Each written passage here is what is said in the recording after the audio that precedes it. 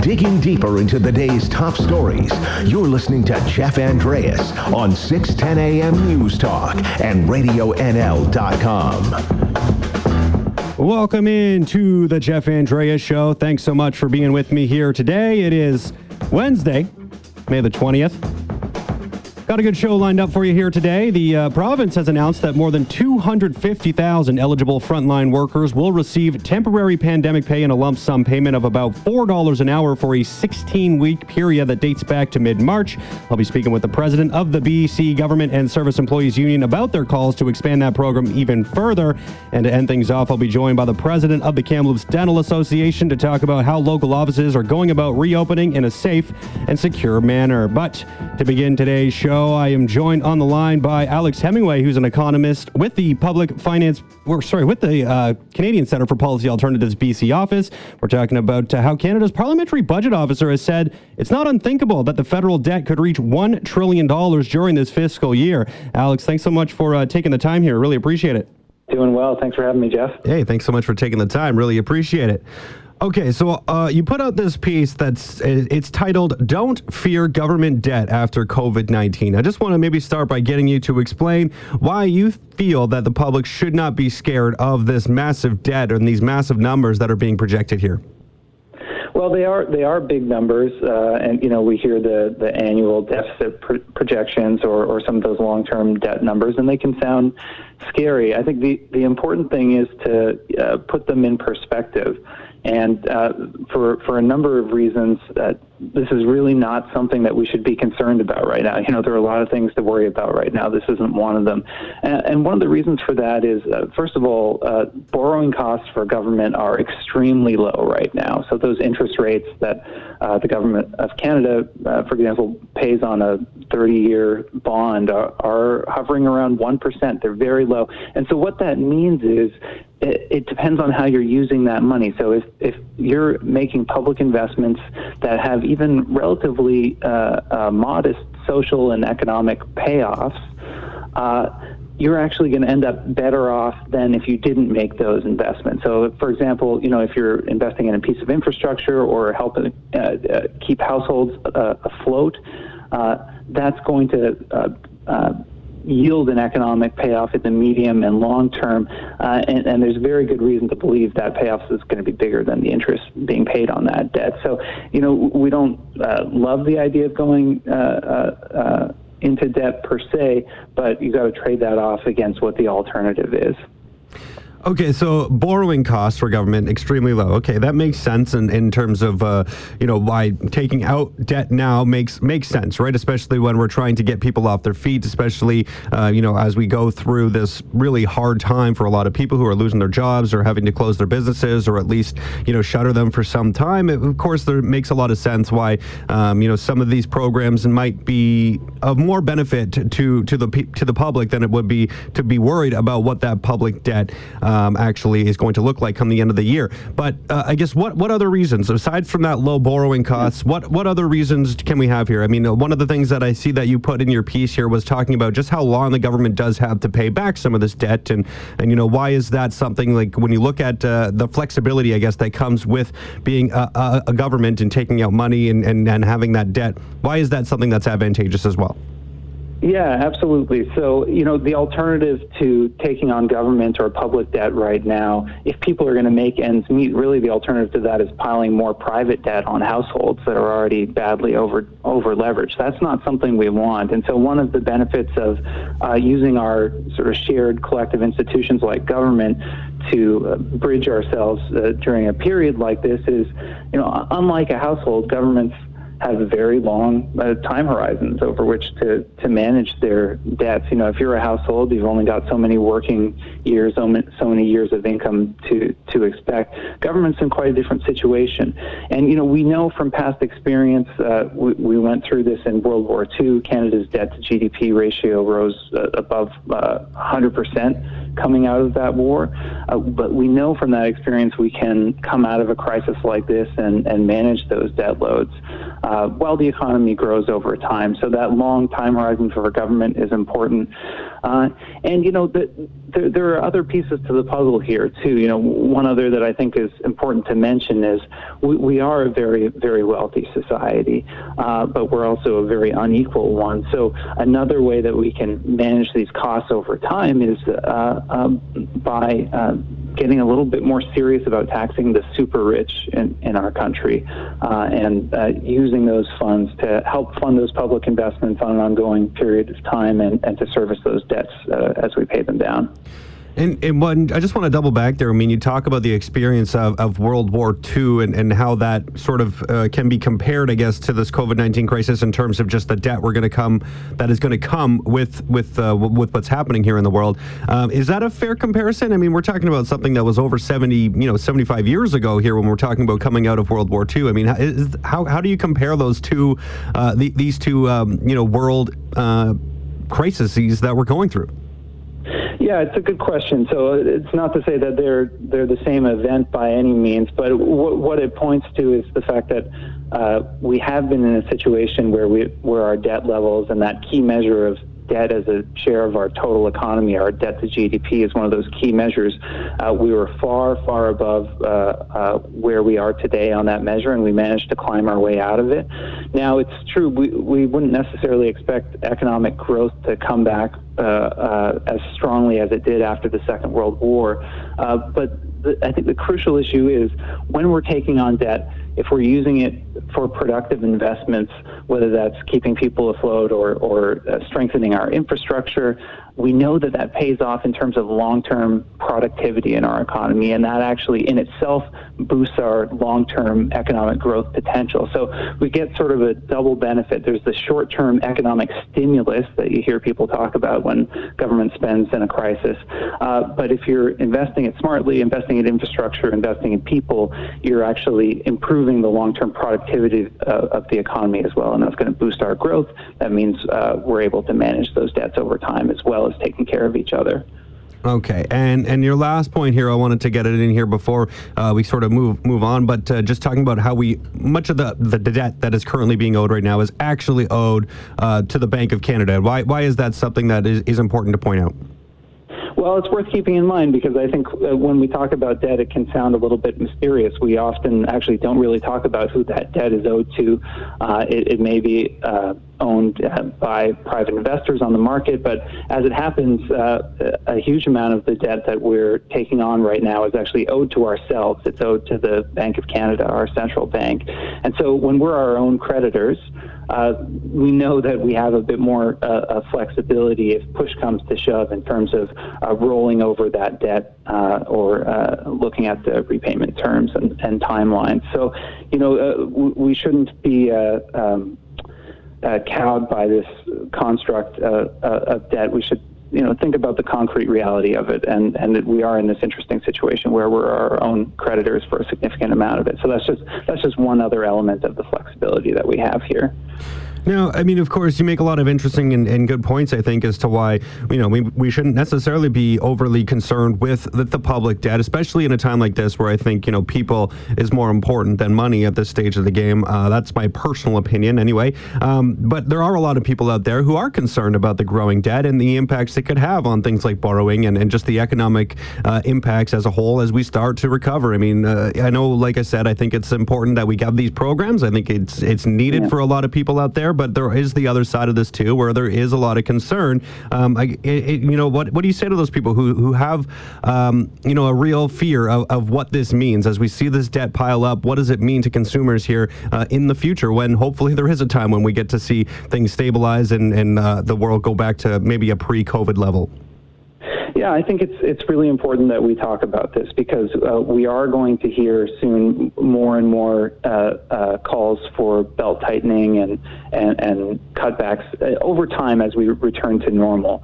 And a lot of that's going to be framed around this fear of public debt. I think it's important to keep in mind two things. One, when we're making smart public investments, that's not only the right thing to do, but that's actually going to pay off better over the long term than failing to make those investments, damaging households, damaging the growth prospects of the economy if we don't make those investments.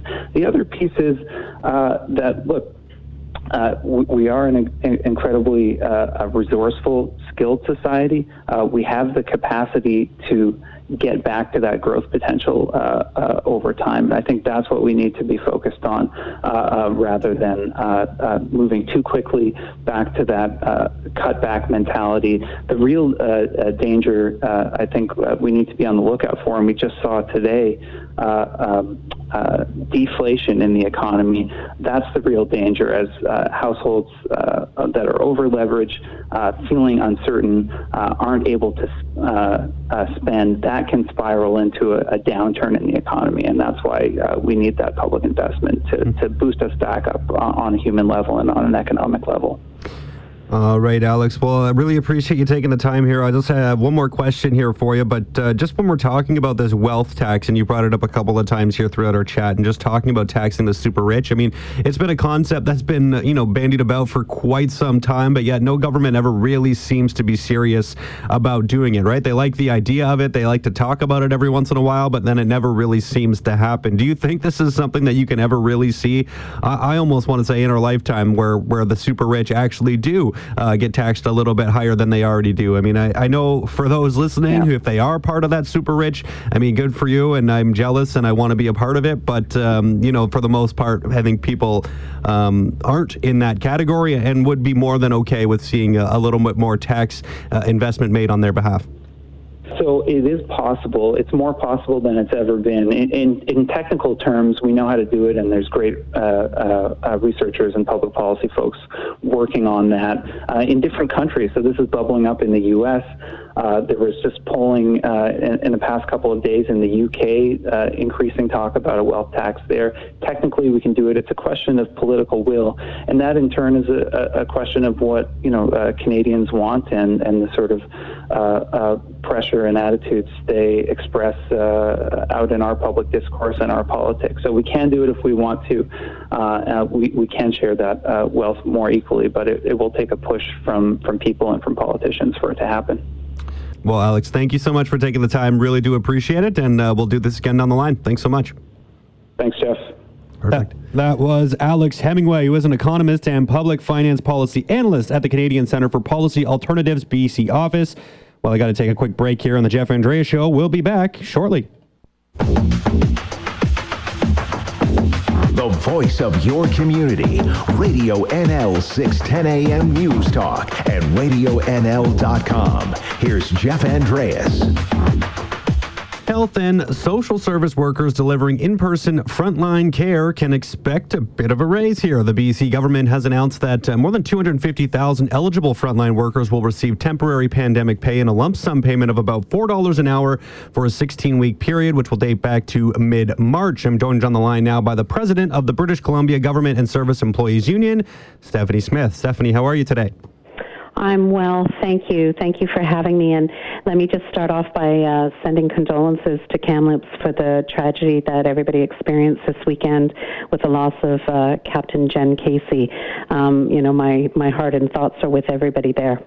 Well, thank you very much for that, Stephanie. Really do appreciate it. And it has been a bit of a trying few days here for us here in Kamloops, so we appreciate the kind words for sure. Okay, so let's get into this, payment here from the government. I mean, we're talking about a $4 an hour for about a 16-week period lump sum dating back to mid-March. So I just wanted to start by getting sort of a quick rundown from you of who is sort of in this initial wave here. What types of employees are we talking about? Obviously, we're talking about frontline service workers, but just more specifically, who is going to benefit from this? Yes, so as you mentioned, it really encompasses social service workers, health workers, direct government workers that are providing services to some of our most vulnerable people here in British Columbia. It really was a very expansive and inclusive program. We, with many other unions, wanted to see this applied as broadly as possible. I think we're very lucky to have the government that we currently have in recognizing the work that these essential workers are doing. So tens of thousands of BCGU members will see the advantage of this program. That is tempered, of course, with the fact that we have thousands of other members who will not be included, and that's a bitter pill to swallow. And so when we're talking about specifically with the BCGEU, we're about 80,000 members, right, or are about to benefit from this? Okay.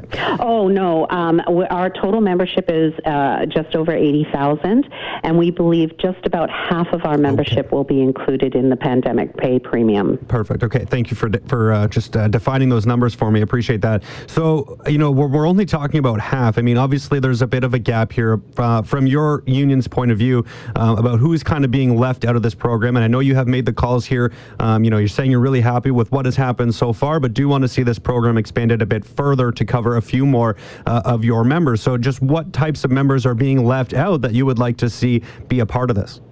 Well, I mean, it is a list, but what springs to mind immediately is our members who work in the liquor distribution branch, for example. They were deemed essential right from the get-go. Our public liquor stores and our public cannabis stores, these are revenue-generating operations for the province of British Columbia. They were open even before safety measures were put in place, and these are workers that are putting their health at risk, serving the public, and haven't always been treated in the most kind way by consumers. But we also have members who work here in the Lower Mainland on our ProTrans SkyTrain system, the Canada Line. We have members that are meat inspectors, where we've seen some of the worst outbreaks. We have park rangers. We have highways workers, highways maintenance workers, commercial vehicle inspectors, all kinds of members who have continued to work right through the duration of the pandemic, serving the public, ensuring that vital services are continuing, keeping the lights on, if you will, and unfortunately they weren't included. And when people think about the essential services that we're talking about here, right? Of course, when we're talking about like frontline and hospital staff, I mean, I think everyone sort of understands the risks that are associated with working in those types of environments, but maybe people don't necessarily appreciate when you're talking about people working in like liquor stores and cannabis stores, they maybe don't appreciate just how many people that they might come in contact with on any given day, right? I mean, we're talking about people who probably see, hundreds of people on a day, maybe a week or whatever the time period may be, but we're talking about a lot of social interaction that they're going to have to deal with. I mean, these are not necessarily safe places to be when we're talking about a pandemic. Absolutely. And in fact, you can look online and see we've had record sales during the 2 months that we've been experiencing this pandemic. We've seen, consumers in the stores at numbers that we normally don't see except over the Christmas period. And in some of our stores, it is challenging to maintain social distancing. The use of masks wasn't sort of common prior to, I would say now. Now we're hearing that there is encouragement to wear non-medical masks, not to protect yourself, but to protect others. And our members have worked consistently through this entire period. And as I said, they're generating revenue for the province to provide the other public services that British Columbians rely on: healthcare, education, and social services.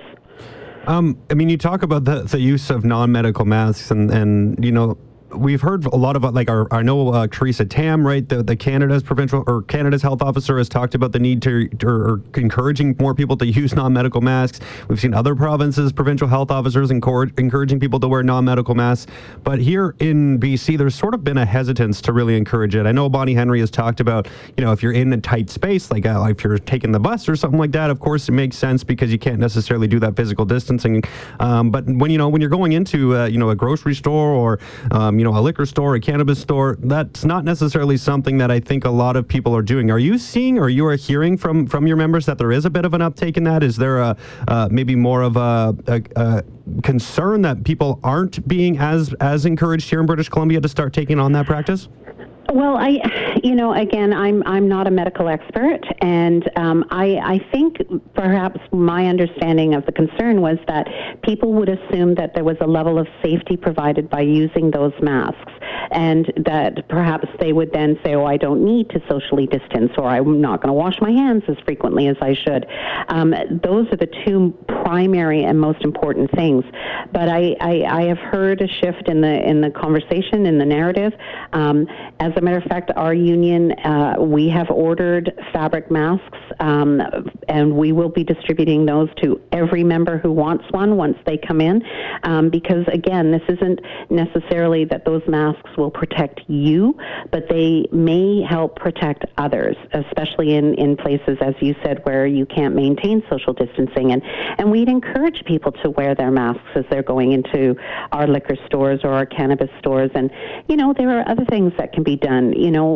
Don't take a large group of people in with you. Know what it is that you want to purchase, so when you go in, you're not spending a great deal of time in the store, or, just be consciously aware of your distance from others around you, particularly our clerks and those folks who are stocking the shelves and making sure that product's available for you. Yeah, I think there is sort of a trend. I see more and more people wearing them as I go around town, and it's just something that I think is in our culture, right? Is not seen as something that people really want to do, and so I think that trend is sort of shifting in that direction. But I still think it's going to take quite a bit of time for the general public to really get on board with that. But it is going in that direction, and I'm glad to hear that you are encouraging your employees or your union members, to do the same. So I think that will make a big difference as well. If we see people in the store wearing them, then it might make someone else think, okay, well, if they're doing it, then maybe I should as well. So I think that's an important step as well. Going back, sorry, we kind of got off track here, but in terms of that $4 per hour lump sum payment that's going to be coming, we're talking a little over $2,200. How significant is that for those that are receiving it here in this first wave?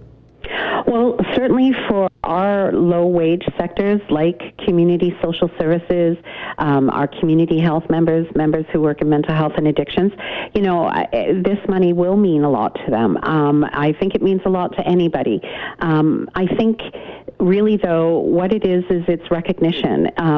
It's a statutory amount, but it's priceless in the sense of the recognition of the work that they are doing. And again, the additional stress, the risks potentially that they are taking on. And I think that more than anything is why for those who are excluded, it's such a disappointment, because it feels like going unrecognized. Mm-hmm. So what are you doing at this stage of the game to try to lobby to make sure that those, about half of your members who aren't being a part of this initial rollout are going to be a part of it? What are you doing to encourage the government to include them as well? Well, first of all, we know that this was a negotiation between the federal government, which is providing 75% of the funding, and the provincial government. So, whenever there's a negotiation between the levels of government, I would imagine that there are criteria or caveats, and we'd really like some clarity on that and how the decisions were made, what the criteria was that was applied to determine who was in and who was out. We will, as we always do, continue to collectively advocate on behalf of our members in promoting how important the work that they do is. I'm encouraging members who feel that perhaps they were overlooked, or perhaps government didn't understand the importance of what they do, to let their MLAs know. There are ways to contact your own direct government representatives, and I would encourage people to do that and ask those questions. What were the reasons for the decisions you made, and here's why we think we should be included.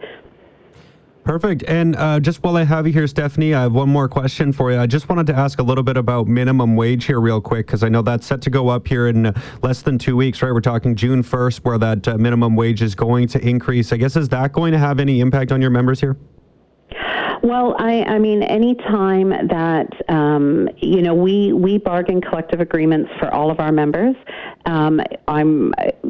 it is true that some of those collective agreements are at minimum wage or just above. And so as we see the floor lifted for all working people in British Columbia, that certainly assists us in making sure that the floors are lifted for our members as well. So we're really, really pleased to see that our government has continued this plan of raising minimum wage. Like many other unions, we thought, they could have done it faster and sooner. But again, I think we're very fortunate to have the government that we have that is putting people first when they're making these decisions. And so we're pleased to see the rollout continuing.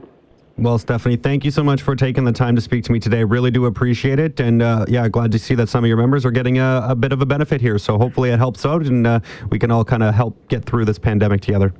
Absolutely. Thank you so much, Jeff. I really appreciate your time. That was the president of the British Columbia Government and Service Employees Union, Stephanie Smith. Well, let's take a quick break here. And when I come back, I'm set to be joined by the president of the Kamloops Dental Association to see how dental offices in the city are starting to reopen. So that'll be coming up next. So please stick around.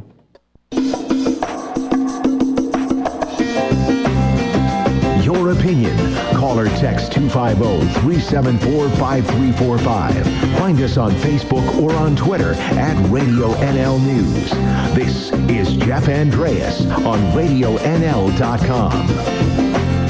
Welcome back to the Jeff Andreas Show. Thanks for being with me here today on Wednesday. Phase 2 of the BC Restart Plan kicked in yesterday, and among the businesses that are allowed to reopen are dental offices. How will they do that, and what will sitting in a dentist chair look like? Well, I'm joined on the line now by the president of the Kamloops Dental Association, David Chiriani. David, thanks so much for taking the time.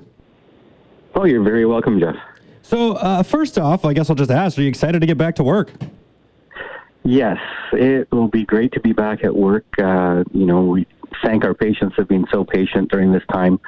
People have had problems and we've had to deal with them over the phone. And, unless it was really a severe emergency, there was not much we could do. So we're looking forward to getting people back on track. Yeah, how busy were you during the little shutdown here? I know you were allowed to do emergency services or surgery, Were you seeing some business from that? No. The Kamloops region, we had a special emergency clinic set up. So what was happening was the majority of dentists were just having to deal with it over the phone with medications, and if people weren't responding, then they had to be referred to that emergency center. Okay, that makes sense. All right, well, of course, like I said, now you guys can start looking to reopen, and I know that you haven't opened this week, but you're looking towards next week here, so I guess the 25th, right? Monday is probably when you're hoping to start seeing some customers again, some clients, if you will. What will that look like? What is getting into a dentist chair going to look like? Well, for the most part, it's going to look fairly similar. The big thing I think patients will notice and what will be really important is that dental offices, under the new guidelines, will have to contact them and sort of go through a series of questions to determine what their risk level is for having COVID. They'll do that before, when the appointment's booked, the night before generally, and then when they come into the office again, they'll have to reinforce that they are healthy. Especially we're lucky enough in our region that, we have a low incidence. So that means that most people we can see. Things would look a lot different, for those people who are at risk and, or confirmed with COVID, then those people are, again, supposed to be seen either in an emergency center or we have to don a whole lot more protective gear. And so that's being discouraged, seeing those people and keeping those in, like I say, an emergency center.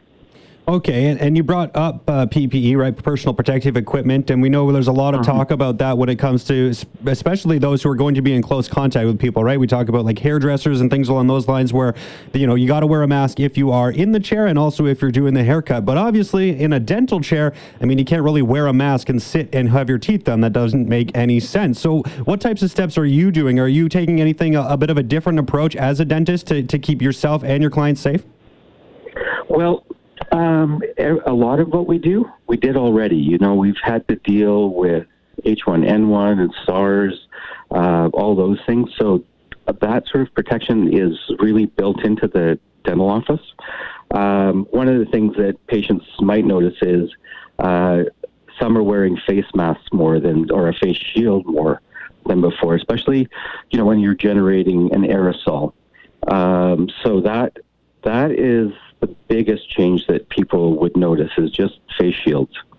Besides that, the thing that everyone loves to hate, rubber dams, are well proven to reduce the number of pathogens in the aerosols produced.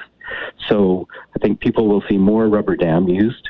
We always use high volume suction, and that removes 90% of the aerosols produced out of the air. So a lot of the things we're doing already get rid of a lot of that risk.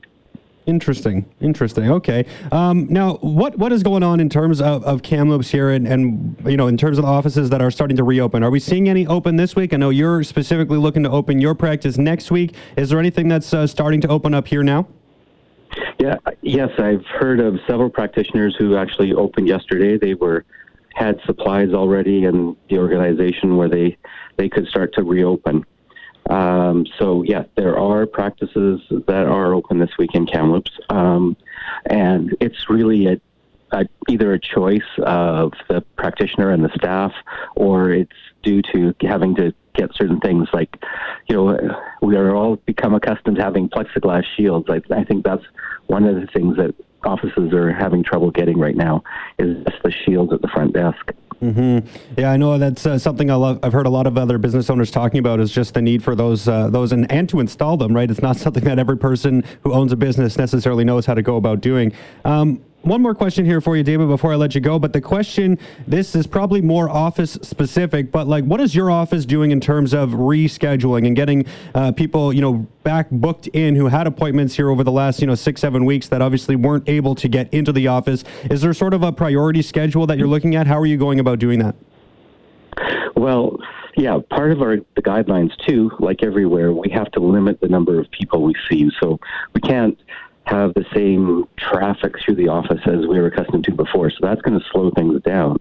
I know in our case, what we're doing is all those people who have had issues happen over the last couple months, we are getting them in first, prioritizing what they actually need for treatment, and then doing that sort of in order of the most need, especially as PPE is potentially in short supply. So we want to get the most serious cases taken care of first.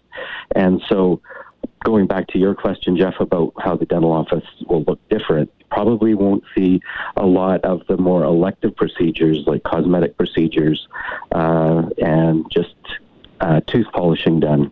Those things will probably be put on the back burner until the more important things can be covered. Makes sense to me, David, but thank you so much for taking the time. Really do appreciate it. I'm sure there's not too many people excited to get back in the dentist chair, but definitely something that I'm sure many people need to do. So thanks so much for taking the time. And I'm sure there's some people looking forward to getting their teeth looked at here in the near future. Well, you're very welcome, Jeff. You take care. Awesome. That was David Chiriani, the president of the Kamloops Dental Association. Well, that about wraps things up for me here today. So I want to thank all my guests for joining me. And of course, a big thank you to all of you for listening. And remember, whether you join me for a short while or a long while, just know I enjoyed our time while it lasted. I'll be back here tomorrow at noon.